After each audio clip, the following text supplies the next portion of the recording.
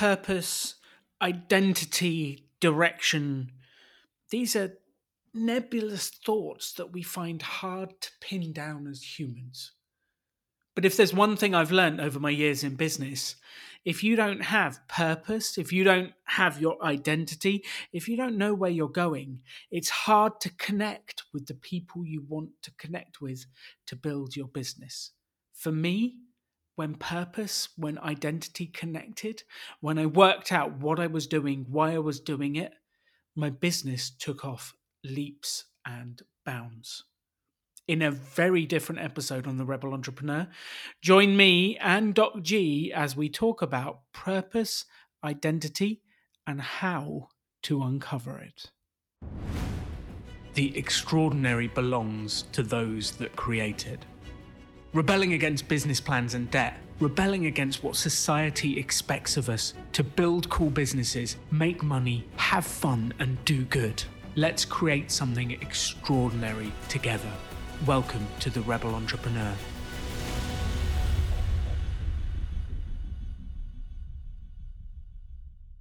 Welcome to the Rebel Entrepreneur podcast for a slightly different episode. And I have with me Doc G. Doc G of the Earn and Invest podcast. Welcome to the show. Thank you for having me on. I am so excited to be here, and I'm excited to be part of a slightly different episode. That sounds real exciting. Well, it's definitely different. So the theme of our podcast is entrepreneurship, but obviously money is a part of entrepreneurship because we have to make money for the business to survive, to buy pizza, and to live a happy life. That's like part of it. And we've been on your podcast talking about entrepreneurship because it does fit with financial independence. And there's this kind of mix of the two subjects that's actually sort of coming through in my head as a really good way of getting to your life. And maybe you use a job to get to financial independence, and then entrepreneurship is something you try afterwards. Maybe it's the route to get there. We had Brad from Choose FI on the show talking about his route to financial independence, and he had a job as an accountant, but then he built a series of successful businesses alongside making money, which turbocharged his journey, led to Choose FI, which is what he's actually been doing in financial independence. So it's quite an interesting crossover subject here. Have you ever thought of being an entrepreneur, Doc G? Do you see yourself as one? What are your thoughts? So I've seen myself as an entrepreneur throughout my career. It's a funny thing. So I am a trained physician. I've been practicing medicine, since my 30s when I got out of medical school.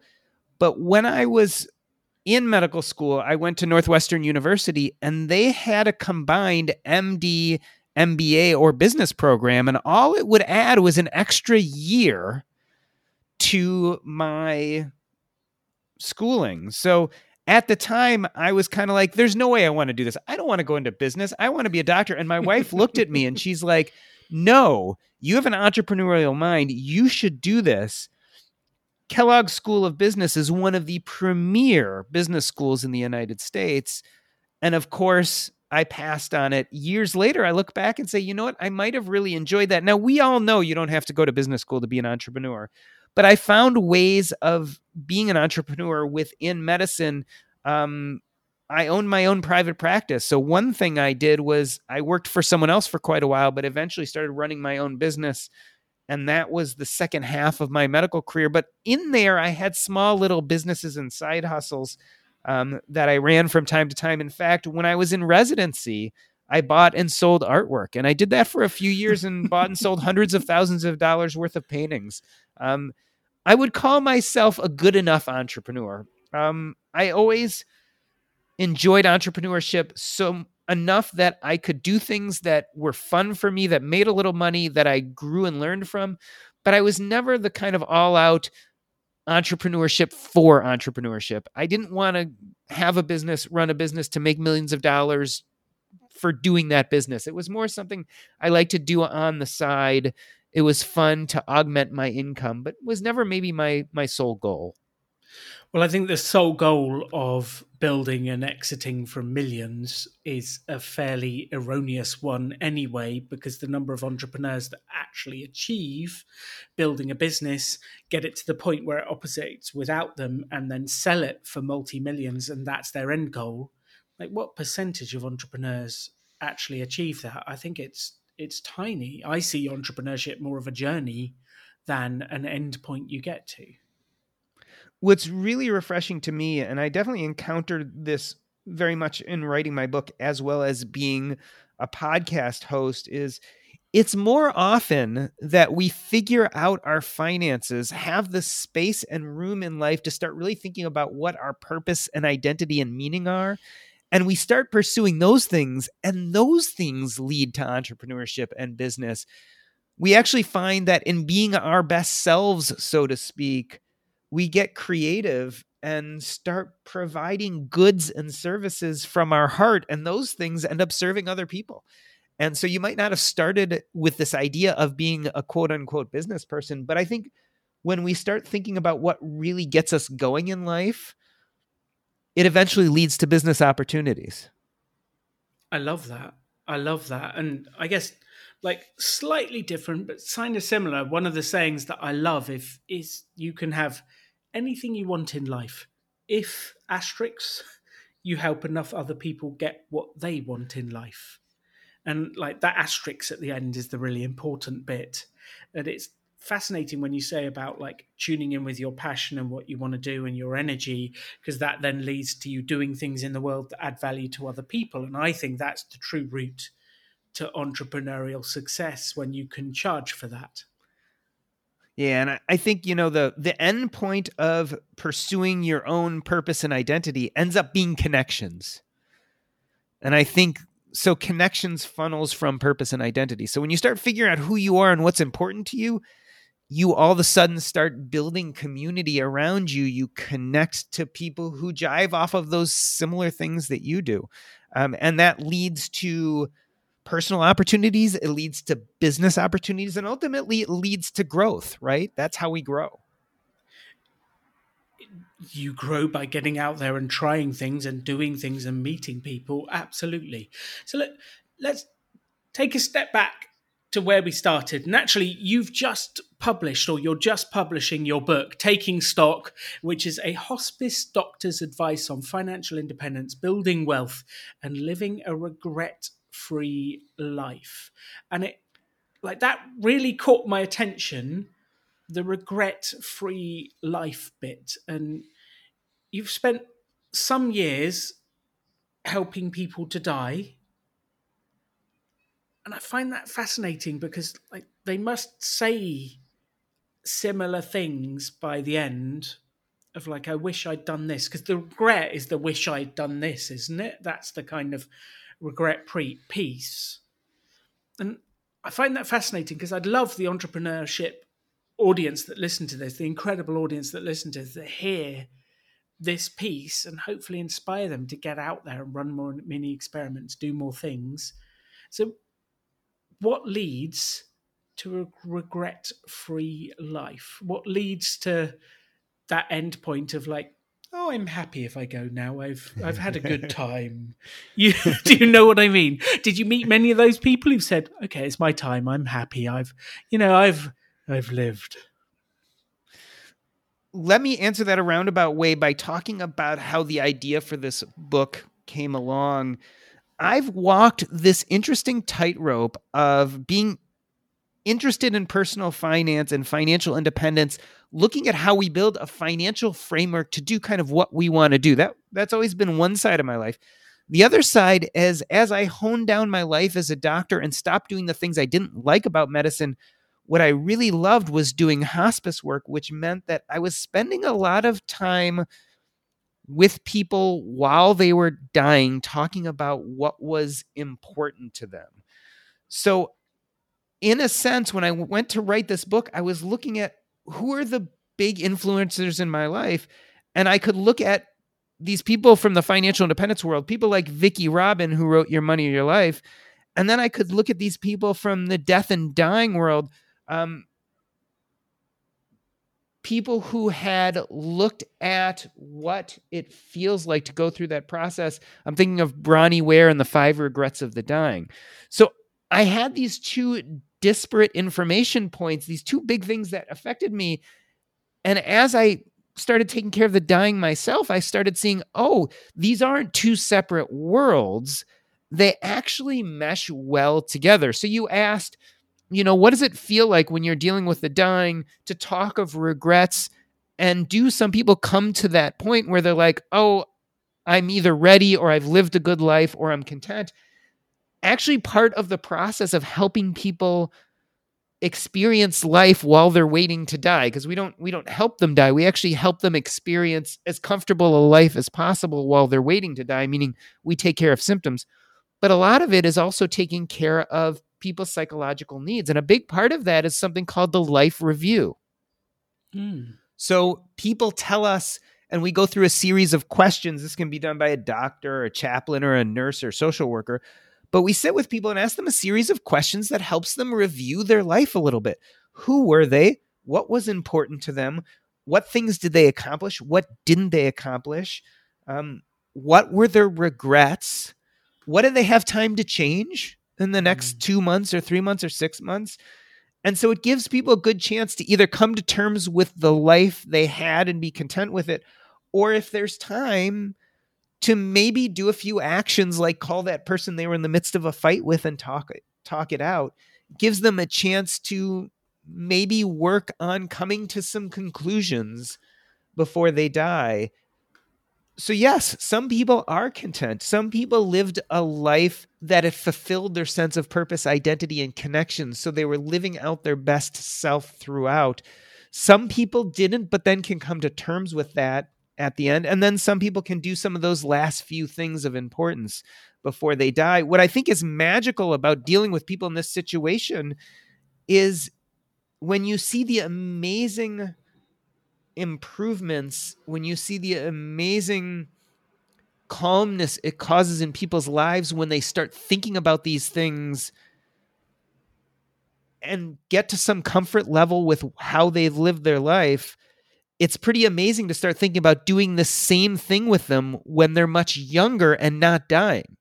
So if this is something we do with someone in the last 6 months of their life, think about what if we did this with people in their 20s and 30s and 40s and taken all the powerful improvements it causes when people are dying and start bringing those things into people's lives when they're young and healthy, but yet still have a lot of these big life questions like what is meaningful for me and how do I pursue it?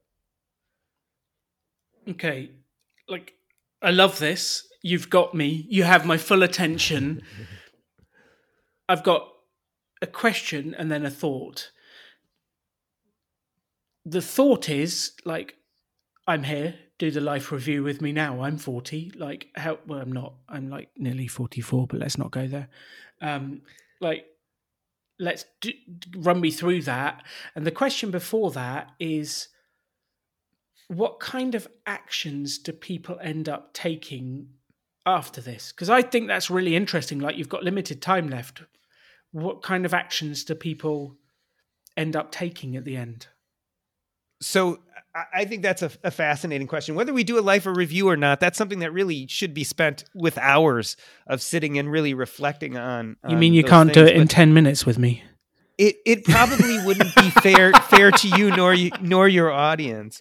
But what changes do people make? Okay, so I can give you some good, interesting examples. And let me preface by the fact that when I give examples from the book, all of the examples from the book, the details have been changed. The specifics have been changed, but the ideas are the same. So we change the names, we change everything because I don't want anyone to be able to actually identify someone from the book. For instance, I have had a patient who, when they found out they were going to die, they were mobile enough and had enough energy that they had been putting off taking a bunch of trips their whole life. They never had enough money. They never had enough time. And all of a sudden, when this gentleman found out he was dying, I would call to make a follow-up appointment, our nurses would, and he'd be out of town. Once we called and he was at Mardi Gras.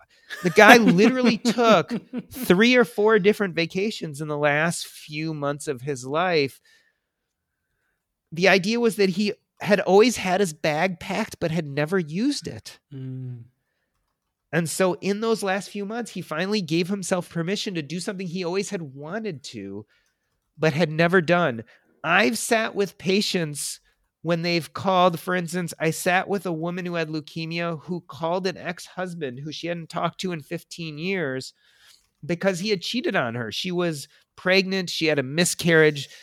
Their marriage had taken a wrong turn. She had walked in to find him cheating on her, and she ended the marriage right there. They had no kids. There was nothing stopping them from not being married anymore. And as she got closer and closer to death, she realized that she had never forgiven him for that and never really taken any responsibility for the part of the problems in the relationship that she was involved with. So no, she hadn't pushed him to cheat on her, but there were problems in the relationship. They were under a huge amount of stress because they couldn't have children. She then suddenly got pregnant and miscarried. And I was in the room when she actually called her ex-husband up and said, you know what, I forgive you. And I also ask for your forgiveness because clearly we were both going through a lot and I wasn't always emotionally present either. And so think about, as you're getting to your deathbed, what it would mean to resolve some issues like that. I once took care of a woman who was a grandmother who lived through the Depression.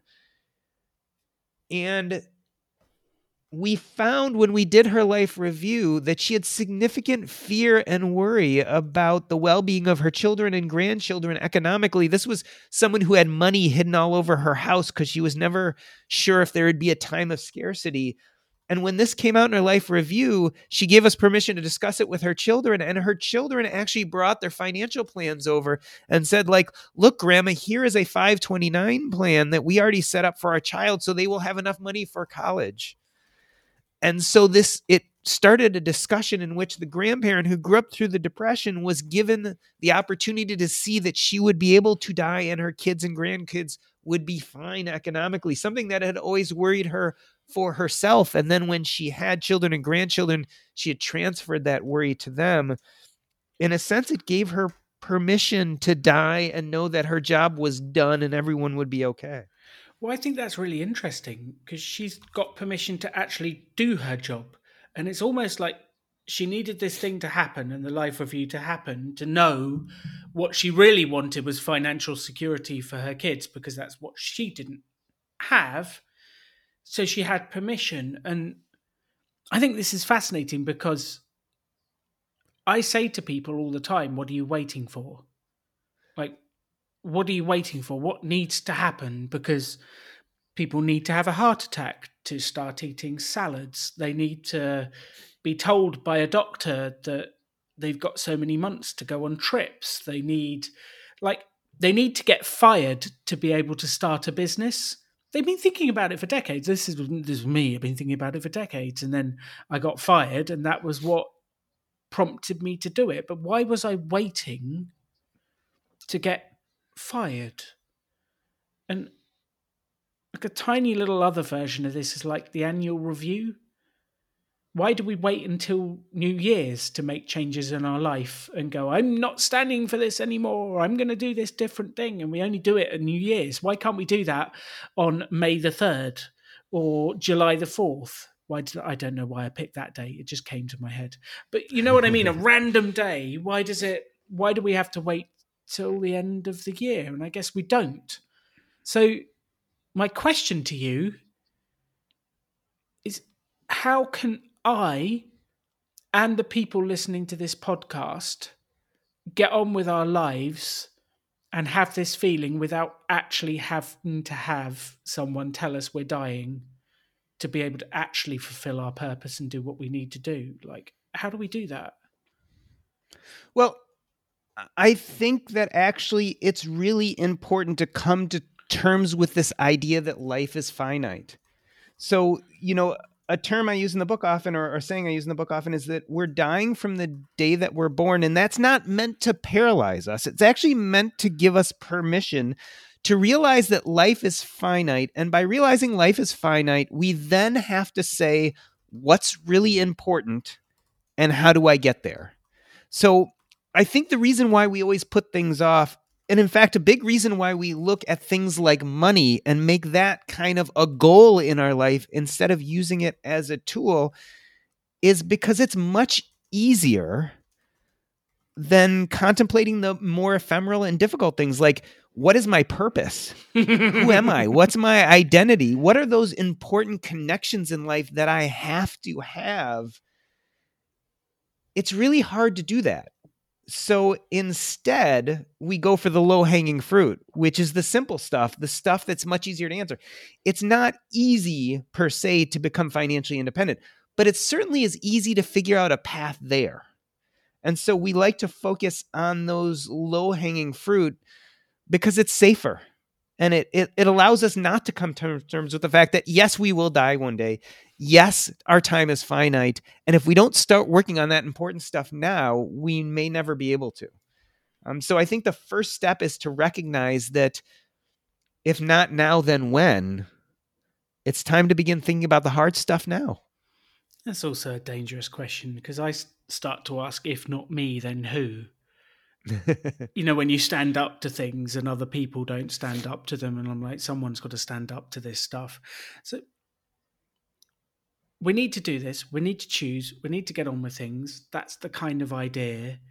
If not now, when? One of the things I've noticed about the financial independence world is a lot of people get a crash when they reach their number. So they hit their number, then they go, okay, I can quit my job, I can do whatever. They're sat on a stained brown couch wondering what to do with their life.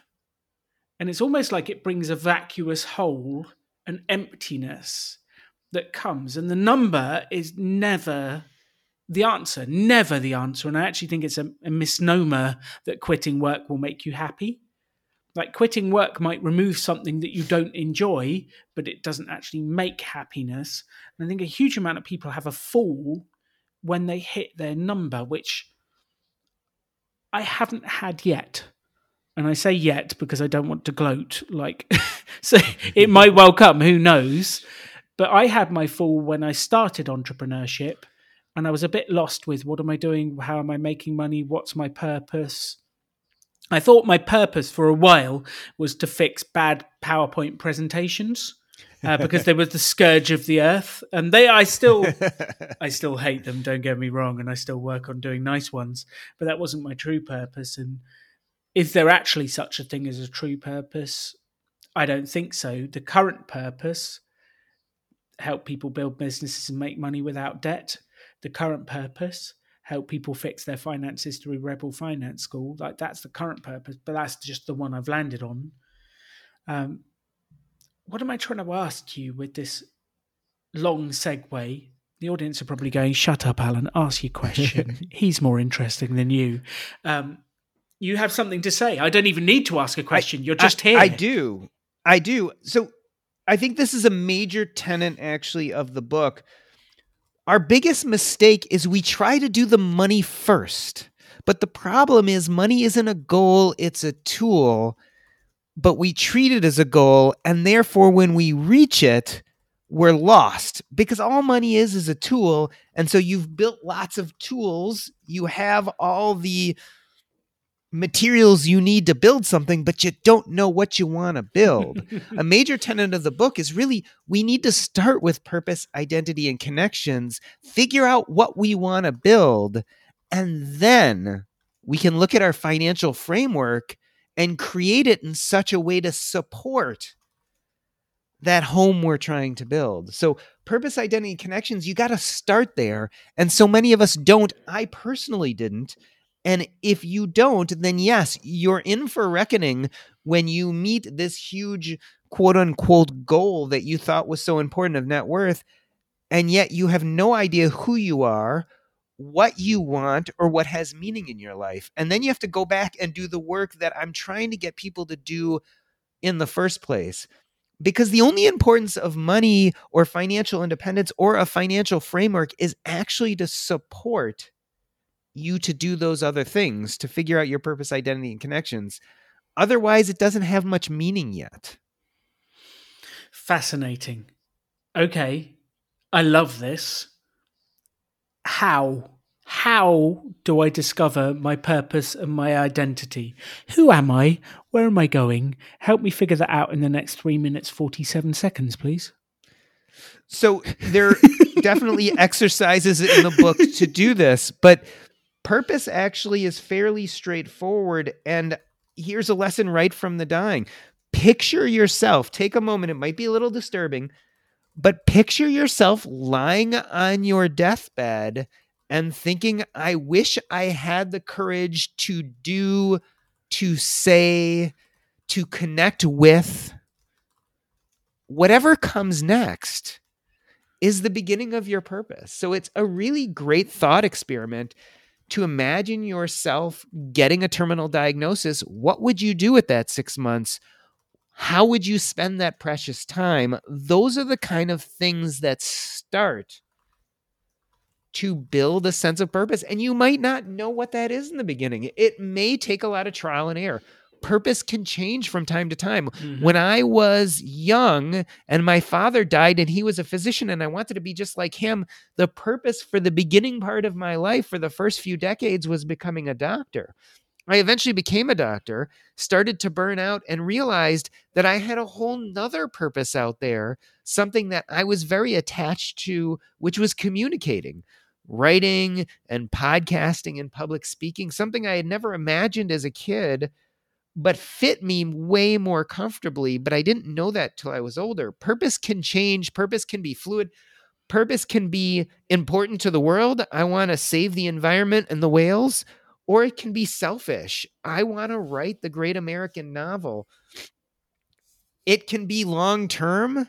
I want to run a marathon, which I think is going to take me the next 20 years. Or it can be short-term. I want to get published in the New York Times, so I'm going to spend the next year figuring out how to do that. The only thing that it matters is that we need to start spending our time on things that we will regret on our deathbed if we don't have the courage to try. Now, you have to imagine I didn't say succeed at, because whether you succeed at these things or not is probably not nearly as important. People generally don't regret on their deathbed that they tried really hard, gave it their all, and didn't accomplish the thing. What they regret is that they didn't try to accomplish the thing. So I think that's a good way to start thinking about purpose.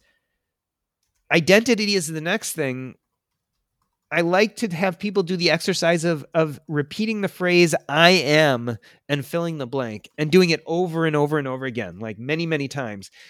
Usually when you start, like someone like me will say, I am a doctor. So a lot of times we start with our profession, right? Everyone's trained to do that. I'm a businessman. That's what we do. I'm a manager. Yeah. And so then I say, well, take the next step. So after all those things, what are you? And then most people jump to, I'm a father, I'm a son, I'm a husband, right? We start talking about relationships. After that, we may jump into accomplishments. I'm a Plutus Award winner for my Earn and Invest podcast. I'm a this, I'm a that. You start listing out your resume. But when you go deeper and go farther and exacerbate all those kind of simple things, you start getting into maybe a little bit more of who you really are. Like when I think of myself, I'm an empathizer, right? I'm someone who feels deeply other people's pain and happiness and joy and compassion.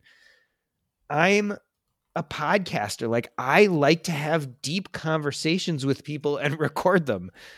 I'm a public speaker. I like to get up on stage and talk about important stuff. Eventually, I found that the identity that I thought I'm a doctor, which never fit me comfortably. Like I never felt comfortable in doctors' lounges.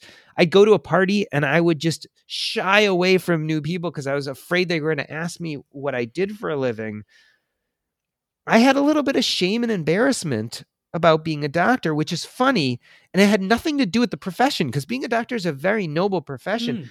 My shame and embarrassment was I was clinging to an identity on the outside that didn't fit my identity on the inside, which was a writer and a communicator and a podcaster and a public speaker, all these things that I was passionate about. but I wasn't living that life. And it took me a long time to shed off that physician identity, which never fit me very comfortably, and start embracing the identity of the communicator, which once I did, and in this case, it happened to be tied to personal finance because that's where I really was able to start living that out. I found that I naturally, A, identified in a way that felt comfortable, but then B, was able to latch onto that third part of the equation, which was connection. I was all of a sudden connecting with people on a level I had never connected before. So I would go to a conference and meet complete strangers and find that after talking to them for an hour or two, I had formed closer bonds than after 4 years of medical school with my fellow students. And so purpose, identity, and connections, they all come together. They all flow from each other.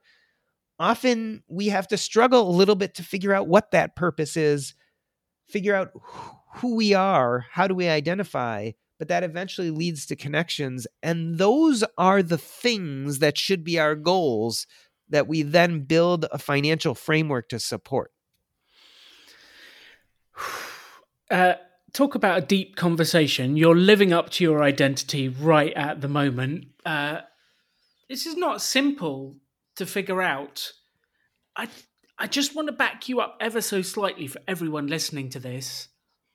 When I truly found my purpose at Rebel Business School of changing the way entrepreneurship is taught, stopping people from taking loans because it helped them, showing that you can build a business without money, and that was when I really started to connect with people.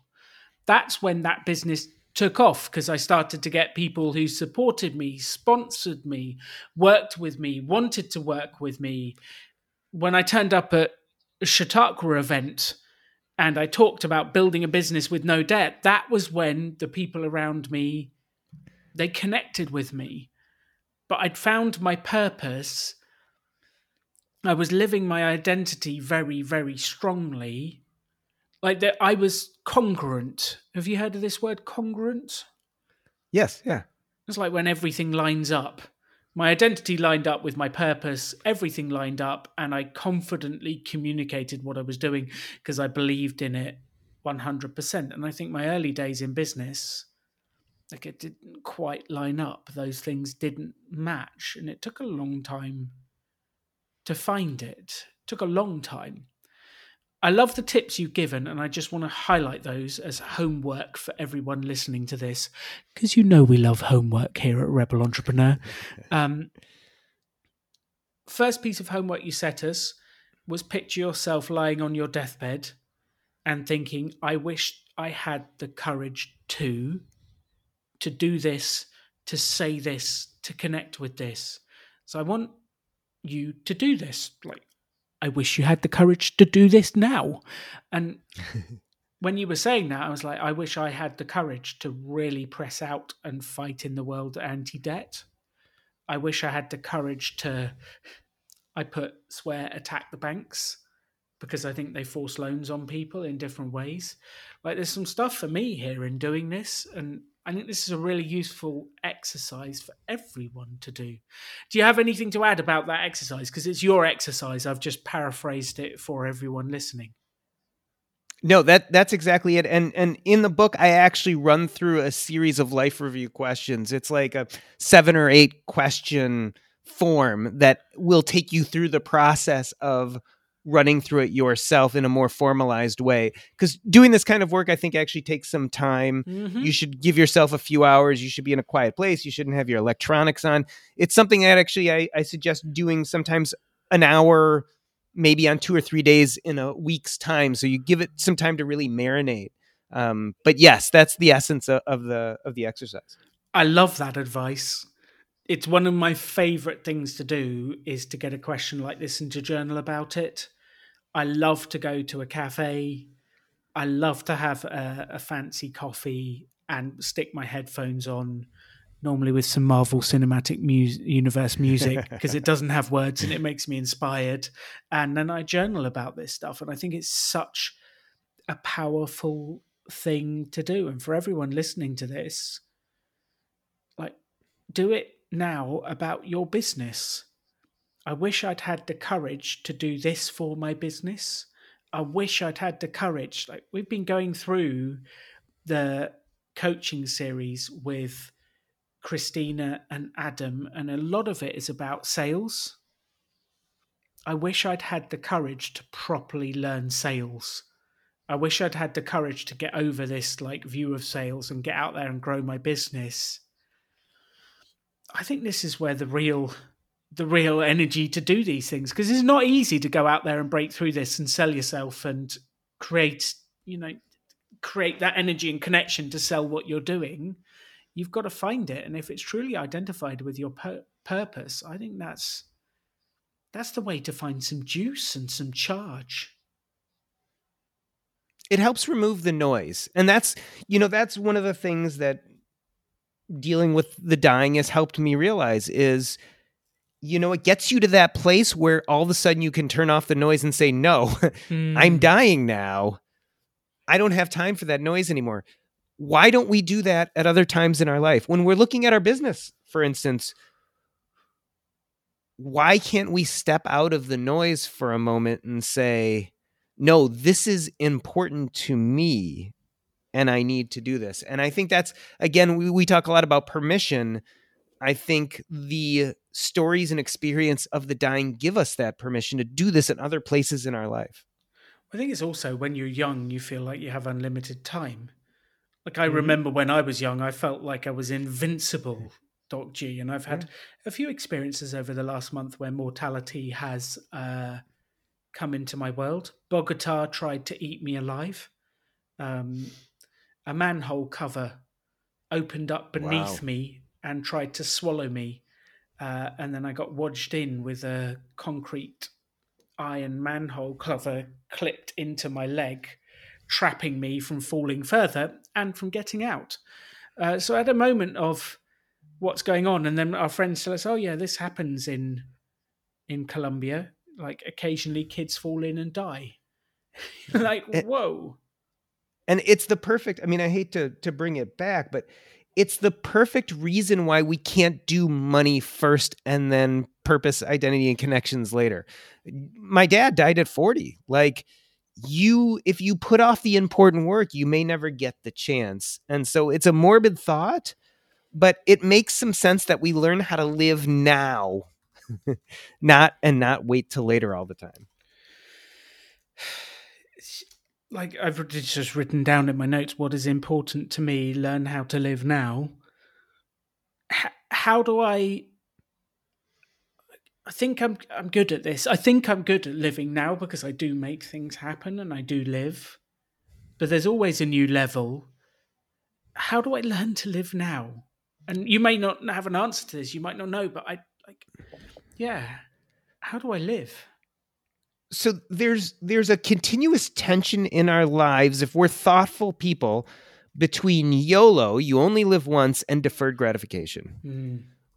If we're thoughtful people, we're always walking that line, right? Because we want to enjoy the here and now. We want to use money what it was intended for, which is to enjoy ourselves. We want to live in the moment. On the other hand, we want to be able to pay for our own retirement. We want to invest and take advantage of compounding and maybe even create a legacy for our loved ones or children or grandchildren or who knows what. So there's this continuous tension. And so I think the answer to that question is we learn how to balance YOLO and deferred gratification in our lives in a unique way that serves specifically us. And so that's how we do it. And this gets back to what is important to you. How do we live that both today as well as plan for tomorrow? And then we kind of at the end have to ask ourselves, well, what do we think is in the odds? So my dad thought he was going to die young. He told my mom when he married her, I don't think I'm going to live long. So he thought the odds for him were that he wasn't going to live long. So he really pushed the live for today in front of the saving for retirement. Because although he took care of us and had life insurance and all that stuff, he didn't think he was going to have a long retirement. So he pushed a little more on living for today. I, on the other hand, have always felt that I'd live into my 80s and 90s I wasn't worried, especially at the beginning of my career, so much as living for that moment, as I was concerned about making enough money to put it into investments to compound so that I could live a long time and never run out of money. So it's a complicated question you've asked, but my answer would be pretty much the 3 tenets of the book, which is figure out what your purpose and meaning are, then build a financial framework that fits into that, and then last, decide whether you're worried about running out of life first or running out of money later, and then making financial decisions based on that. So that's kind of like the framework. And we can go into detail about each more. We've talked a lot about purpose and identity. We could talk more, if you'd like, about kind of the different ways to build that financial framework. And the last part is pretty much self-evident. Obviously, if you think you're going to live a long time, you might be more aggressive in saving now. Whereas if you are worried that you don't have a long time to live, you might want to have a much bigger YOLO fund and maybe just be safe by having a smaller financial independence fund. I got a couple of thoughts for you, which I'd love to hear. Number one is, I had a friend who their experience was that a lot of people around them died young. So that was their experience. So they were set to 100% you only live once. And they did that at the complete expense of their finances, their future, and everything. Yeah. They were like 100% down that way. And that really messed up their finances and their future and caused arguments and all of that sort of stuff. And they ended up marrying someone who was the other side, who would defer all of their gratification. And that was their biggest problem, and probably why they ended up together. So that balance there is really fascinating. And just... Yeah, and I think... No, you reply to that, and I will hold my second thought, because I think there's another one there. So we're really great at seeing extremes, but we're not as good at seeing shades of gray. So this gets back to that question. What do you think is more probable? That you'll die early and not enjoy whatever riches you've saved up, or that you will live long and run out of money? If you're like this person who truly feels like, I'm going to die young, which was exactly my father, that doesn't mean that you should be financially irresponsible. But it does mean that when you're allocating your assets, I think everyone should look to be financially independent. We can all build a financial independence framework by earning, saving, and investing. But how much you save and invest may really have to do with how soon you think you're going to die. If you think you're going to die soon, maybe you save only 10%. The other 50% you put into a YOLO fund and you really enjoy yourself now. And then the last bit you use to pay off whatever expenses you have. If you are right and you die young, then you've been really maxing out that YOLO fund and you lived it up before you died. If you're wrong, then yes, it's going to take you longer to get to financial independence. You've only been saving 10%. You might not get there till you're 65. But you know what? You've been living a great life, YOLOing like crazy. You probably don't mind working till you're 65 because you're enjoying yourself. So I think it's a win-win if you see that shade of gray and if you still work on that financial independence framework. But again, it's a matter of degrees. So someone who truly feels like they're going to die young just doesn't need to save as much, but they still need to save and they still need to build a framework to support themselves. And so I think that's the real idea. I love that. Love the framework. Love what you've built there. Something that struck me as you spoke is a lot of this takes the assumption that it takes money to YOLO. And it takes money to, like, you only live once is to go to Vegas, to live it up, to have the big party, to have the whatever, the food, all of that stuff. Whereas actually in business, if we were applying you only live once to business, you would make the phone call to that big client and it doesn't cost you any money. You would throw all in on the marketing and you would ring the editor of the New York Times about what you're doing and you would chase him once an hour for an hour every day until you got them. Like, you only live once attitude doesn't have to cost you money. And my wife is now screaming in my ears, it's not binary. It's not either spend money or have fun. It's not either spend money or defer all gratification. We can apply these principles to building the business of our dreams and the life of our dreams. It doesn't have to cost money, does it? It doesn't. The way I look at money is potential energy, right? And potential energy helps you have better use of your time.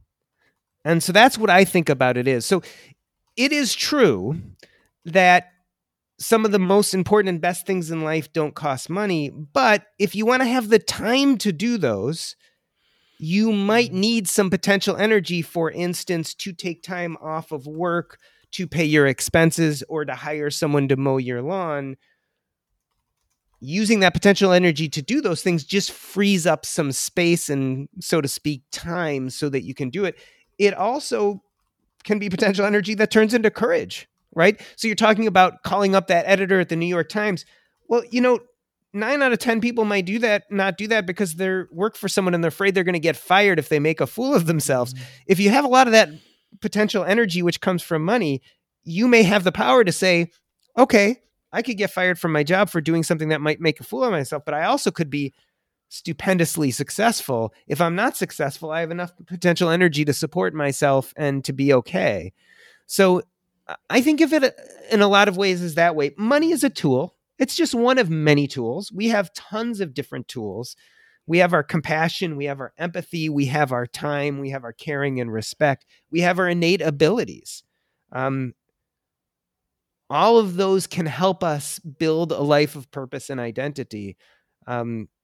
We need to put money back where it belongs, which is one of many tools. I just like having as much of that tool available because it eases some of the other things. It allows me to decide what I'm going to do with that precious thing called time, which we can't control, we can't produce, we can't modify. It literally is there, and there's nothing we can do to change time except how we choose to spend that time. When I say spend's a bad word. What we choose to actually do while that time passes. And so that's what potential energy gets us. And that's why I think we spend a lot of time talking about money. But it's just one of several assets we have, to put it into financial terms. So I'm going to ask you for some direct help, which I think could help everyone. I feel like as I look at my to-do list, I look at my project list, any one of those items could be a lifelong project. Like destroying financial illiteracy is probably bigger than my life. I'm 43. I've got a few years left. I'd like to think I could get it done. But then if you add in fighting debt, changing the way entrepreneurship is taught, launching a book, going to Disney World with Katie, like any one of these projects, maybe not the Disney one, but any one of the other projects could be a lifelong mission. How does this help me focus my energy of where I'm going and what I'm doing? It's funny you say that, and one thing comes immediately to mind. An exercise that people out there can do. Write down all those major goals on one sheet of paper, right? And then on the next sheet of paper, or you could even look at your daily planner, look at what you've spent the last 48 hours doing and compare what you've spent the last 48 hours doing to that sheet of paper where you just wrote down all those important things. The reason why I say doing this is at some point we actually have to audit how we're spending our time. And so all those things you just mentioned are really deep down, it's purpose and identity work, right? What you've done is you've made a list of all those things that really feel to you like they define your purpose and identity. Let's take an audit and see how much of our time we actually spend in our normal average day doing things that further those causes. So that'd be the first thing I think we should do. It doesn't necessarily answer your question, but I think it's an important perspective for us to tackle that question. I love that. Now the next part is, what I hear you saying is, I'm a deeply passionate man who has lots of things that interest me. Maybe there's just too much here and there's no way I could do all of this. There is. The world's too big. There's too much. So I have a few different answers to this. One is what I truly believe after doing all this work, what I truly believe happiness is something I call the climb, right? It's making slow and steady progress to something that you feel has major meaning and purpose. That's the climb. It's not getting there. In fact, I would say it's really important that part of the climb is that you enjoy the way, right? So it's doing something you enjoy, which has deep meaning and purpose to you, in which you feel like you're making progress. That's it. To me, that actually is the answer. What is happiness? Happiness is being engaged in the climb in a meaningful way. So what you're saying is you've got lots of climbs there, and There's too many mountains. There's too many mountains. Difficult. Well, so I think you have to decide what feels more like success to you. Mm-hmm. If we define the climb as the important thing, you could have 10 different climbs and you might only make 1% improvement on them each year. And to you, that might be enough. And that might be success. So having too many mountains might be okay, as long as you can consistently feel like every once in a while I'm going to chip away at each one and make 1% progress. And I love the process. I love making progress. I feel like I'm doing something meaningful on each of these different climbs. And I'm okay that I'm not making 10% or 15% progress. I'm making 1%. And that's okay. That's one answer. Or you might look at your own personality and say, you know what? I'm the kind of guy who really wants to make 10 or 15%. So I'm going to have to whittle this list down. Instead of 10, I'm going to want to take a bigger bite and make more progress. So maybe I'm going to focus on these 3 or 4, and I'm going to let some of those others go because I feel like I can make a greater amount of progress. And to me, that has more meaning and purpose than doing these 1% chips at many. So it's very individualized and very stylized. I wrote a book, and in some ways I'm defining my book as a money book. The problem with money books is they're fairly prescriptive. Do this, everybody do this, and you will get here. What I'm actually talking about is something that's not prescriptive at all. It really depends on who you are and what brings you a sense of meaning and purpose, and then pursuing it. There's no right or perfect answer. There's only a wrong answer, which is the wrong answer is spending your time doing things you don't like to do on a regular basis without purpose and meaning. That's the wrong answer. There's a million right answers, though. And so the idea is to carve out that path that works best for you. It makes me think of something that I repeat at the Rebel Business School, which is fuzzy focus leads to fuzzy results. Split focus leads to split progress. And it does. Like, there's only so much of you. There's only so much of you to go around. And I have a lot of energy, as it feels you do. But even that has limits at time, especially when I fill down manhole covers. That takes a lot of energy to recover from that Yes. stuff. You want to avoid those. Yeah, avoid those as best you can. But fuzzy focus leads to fuzzy results. So if I'm doing a little bit of this, a little bit of that, a little bit of the other, I don't make any progress. I think your exercise of writing down your major goals on one sheet of paper and then what you did on the last 48 hours on another is really fascinating. I think it could work the other way as well, because what you actually spend your time on might be a reflection of what your actual purpose is, not the one you've announced to the world on the fancy, like, this is my mission sheet. Because we have a tendency to do what's really important rather than doing what we think is written on the mission sheet. So if you spent your time with your family and not actually worked on the business, that might be telling you your purpose is your family, not the business. Yeah. I totally agree. I do another exercise in the book called the reverse lottery test. Ooh. And it's like the same thing as the exercise with the dying, but it's in a much more positive look at it, right? So the reverse lottery test is, imagine that you woke up tomorrow and you won $100 million in the lottery.